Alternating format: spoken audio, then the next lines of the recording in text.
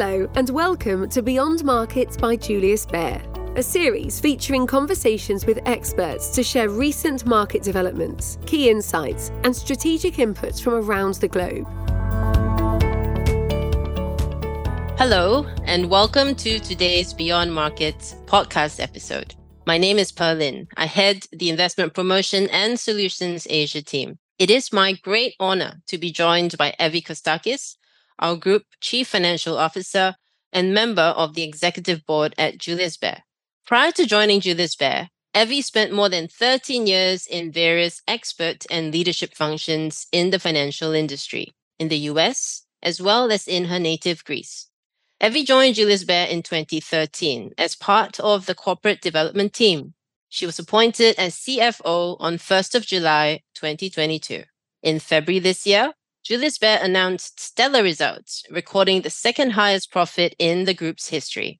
Evie, welcome to Beyond Markets. Hello, everyone. It's a real pleasure to be here today. Thank you for having me. Today's episode is a special one in celebration of International Women's Day. International Women's Day is celebrated every year on 8th of March and brings attention to a number of issues, including gender equality, reproductive rights, and abuse against women. The theme for this year's International Women's Day is Embrace Equity. So what's the difference between equality and equity? Simply put, equality is giving everyone a shoe, but equity is giving everyone a shoe that fits. A very important aspect is appreciating the diversity of individuals in the workplace. So in today's show, we will have an honest discussion with Evie about her thoughts on corporate diversity, her management philosophy, her views on leadership and women empowerment. Finally, we will also get to know a bit more about Evie's personal and career journey. So without further ado, let's start. Evie, what does diversity, inclusion, and belonging mean to you? Well, I think diversity, inclusion, and belonging first and foremost mean excellence to me. I think we all know that teams that are made up of people with very similar backgrounds are oftentimes less creative and more prone to groupthink. Whereas teams that include people from different backgrounds, different genders, different nationalities, are teams that come up with better answers to problems. So I believe, therefore, that above all, it's good business practice to promote diversity, inclusion, and belonging in the workplace. It's about recognizing and celebrating the varying characteristics and perspectives. That's diversity. Inclusion, for me, is about creating an environment that encourages and supports participation of people from all backgrounds and walks of life. And belonging is creating the sense of connection with an organization or community. In my view, it's critical that we don't only have diverse teams, but that we also ensure that people have a voice and feel comfortable expressing their views. We should want to hear from everyone on the team and to benefit from the diverse viewpoints. I agree with everything you said. But importantly, how do we incorporate these principles in the workplace and how do you practically do it in your lived everyday life? First and foremost, you have to foster a culture of respect and understanding towards different perspectives. I mean, we've all been in a meeting where somebody at the table, for whatever reason, needs a little bit of encouragement to speak up.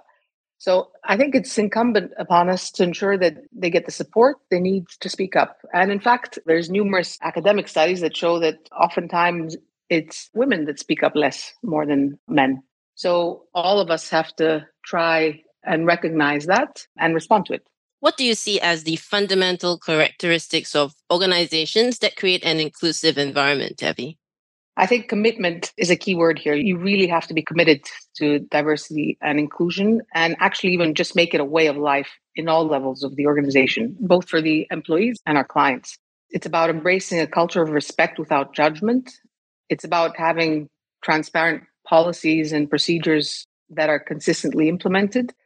And this is my personal view, it's about including implementation of D&I in performance measurement.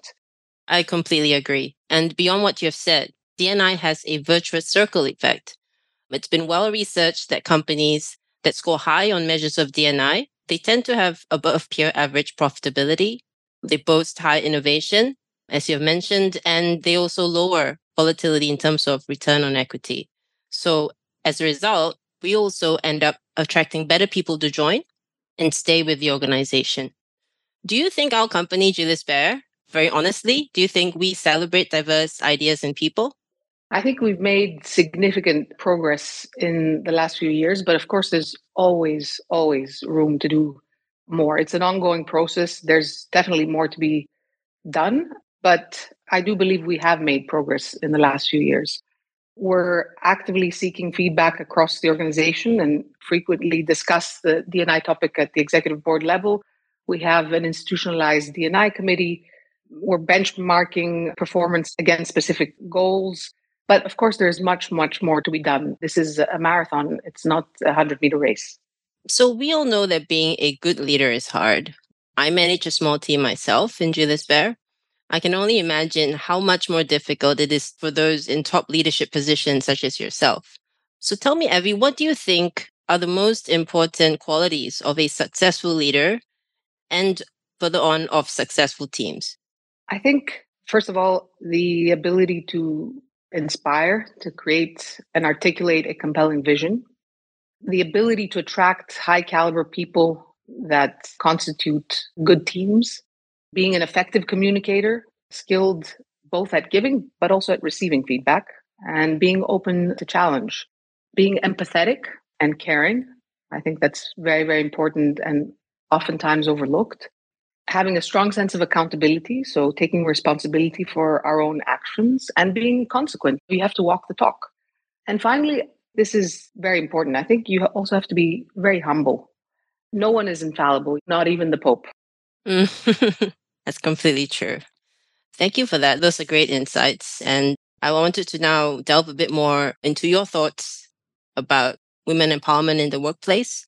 There was a report by McKinsey in 2022 about the state of women in corporate America.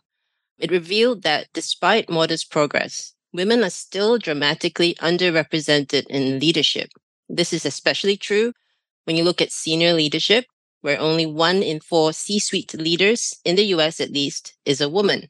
From your personal experience, do you think that women face unique challenges in their workplace?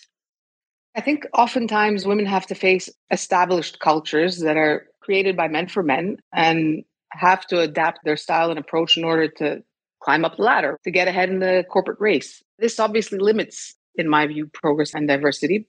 But luckily, I see the glass as half full. This is changing.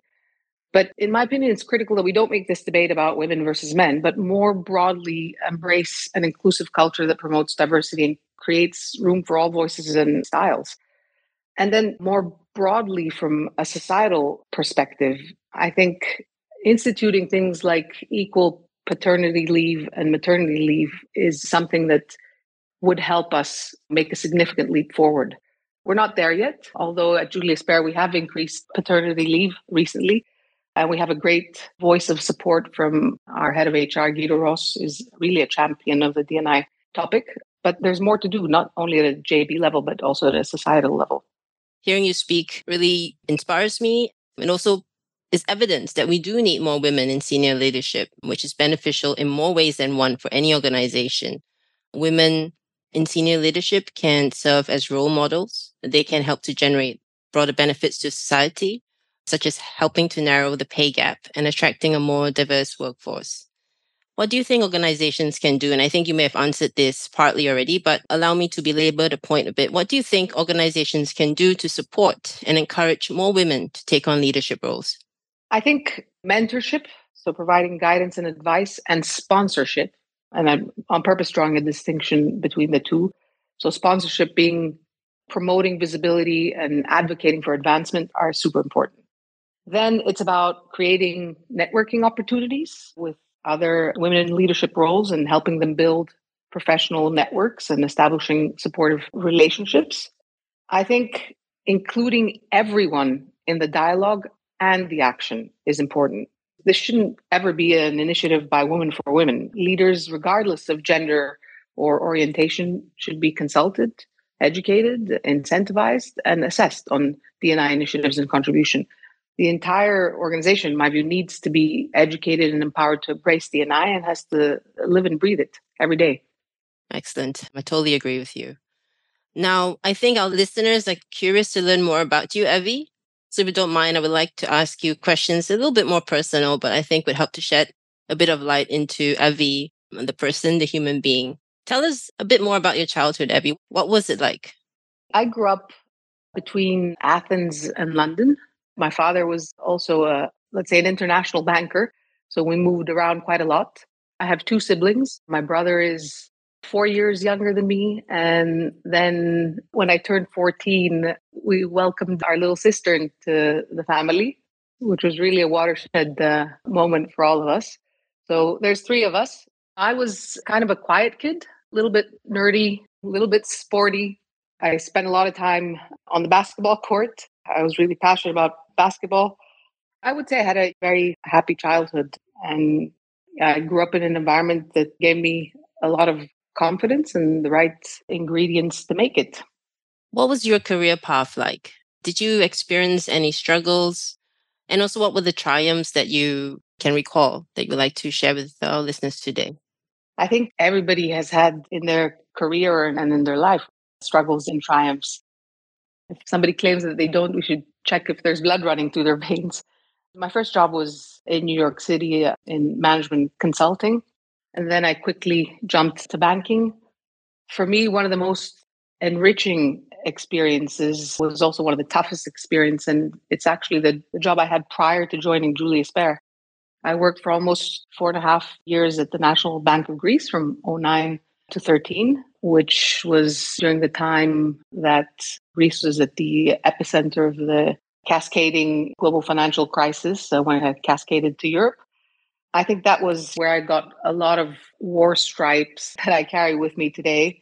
So it was a time of both struggles and triumphs. But of course, becoming CFO of JB on the 1st of July of last year was a watershed moment for me and a humbling moment as well.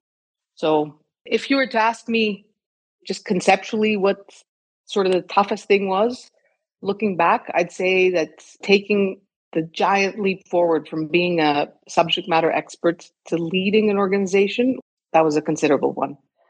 But it's through these challenges that one learns to adapt and grow. Right. Thanks, Evie, for sharing that. And very inspired by your journey from Greece to the US, now to Europe.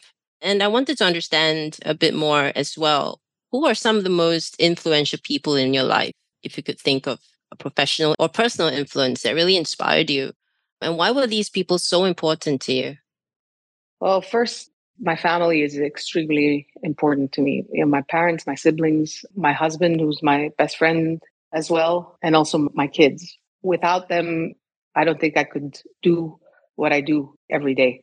And in many ways, they're the reason why I do what I do every day.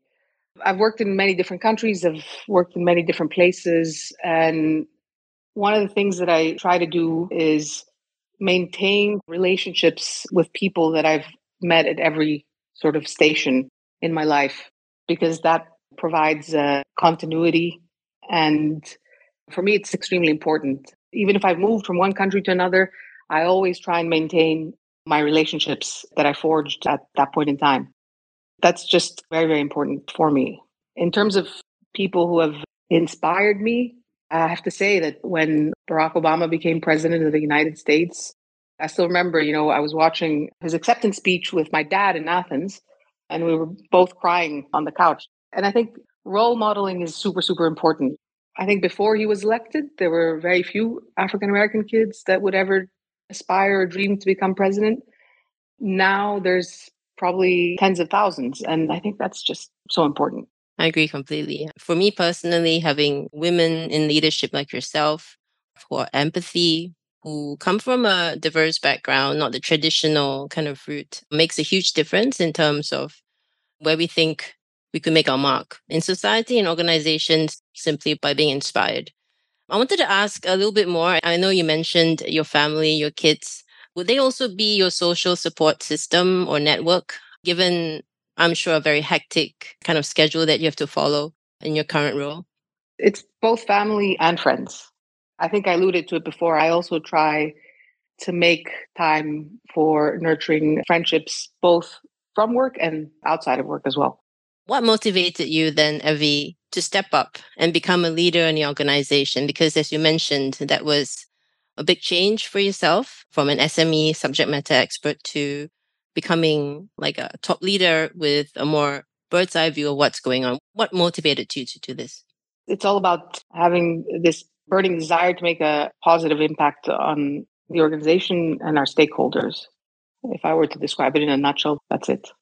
Now, sometimes we talk about looking back, what we could have done differently. And sometimes we also think about what advice we could give to our younger selves, the less secure individual, through the lens of a teenager or a youth having a very different perspective on life. But what advice would you give to your younger self today if you could have this crystal ball? I think realizing how important networking and creating a support system through relationship building is, if I had realized that a lot earlier on, I think I would have been a lot wiser earlier in my life. When you're young, you sometimes just think content and hard work will get you through. But it's definitely not only about that. And for me, at least, the realization came later in my career, not early on. Some people, understand that early on or instinctively. But for me, it came later, definitely. Wonderful. Thank you, Evie, for your honest sharing today. It was truly a pleasure to have this conversation today with you. At Julius Baer, we aim to foster a diverse and inclusive environment that ensures access to equal opportunities for everyone, that places value on the aspects of one's identity that makes one unique. As testament to our commitment to advance gender equality and an inclusive environment, I'm very happy to say that Julius Baer was included in the Bloomberg Gender Equality Index this year. The Gender Equality Index tracks the performance of public companies committed to disclosing their efforts to support gender equality through policy development, representation, and transparency. We also reiterated our commitment to being an employer of choice through continued improvements in the benefits program, as Evie mentioned earlier, such as gender neutrality for maternity and paternity leave, family support leave, mental wellness, insurance coverage, amongst others. Dear listeners, that's all the time we have for today. We hope you enjoyed this podcast, and on behalf of all of us at Julius Baer, thank you for tuning in, and goodbye. Thank you. Goodbye. Für unsere deutschsprachigen Zuhörer. We would also like to make you aware of Marktanalysen und Gespräche, a monthly podcast in German, where Julius Baer experts discuss some of the latest market developments. We share our key research and insights on today's ever-changing economic landscape in German. Search for Marktanalysen und Gespräche on your favorite podcast player.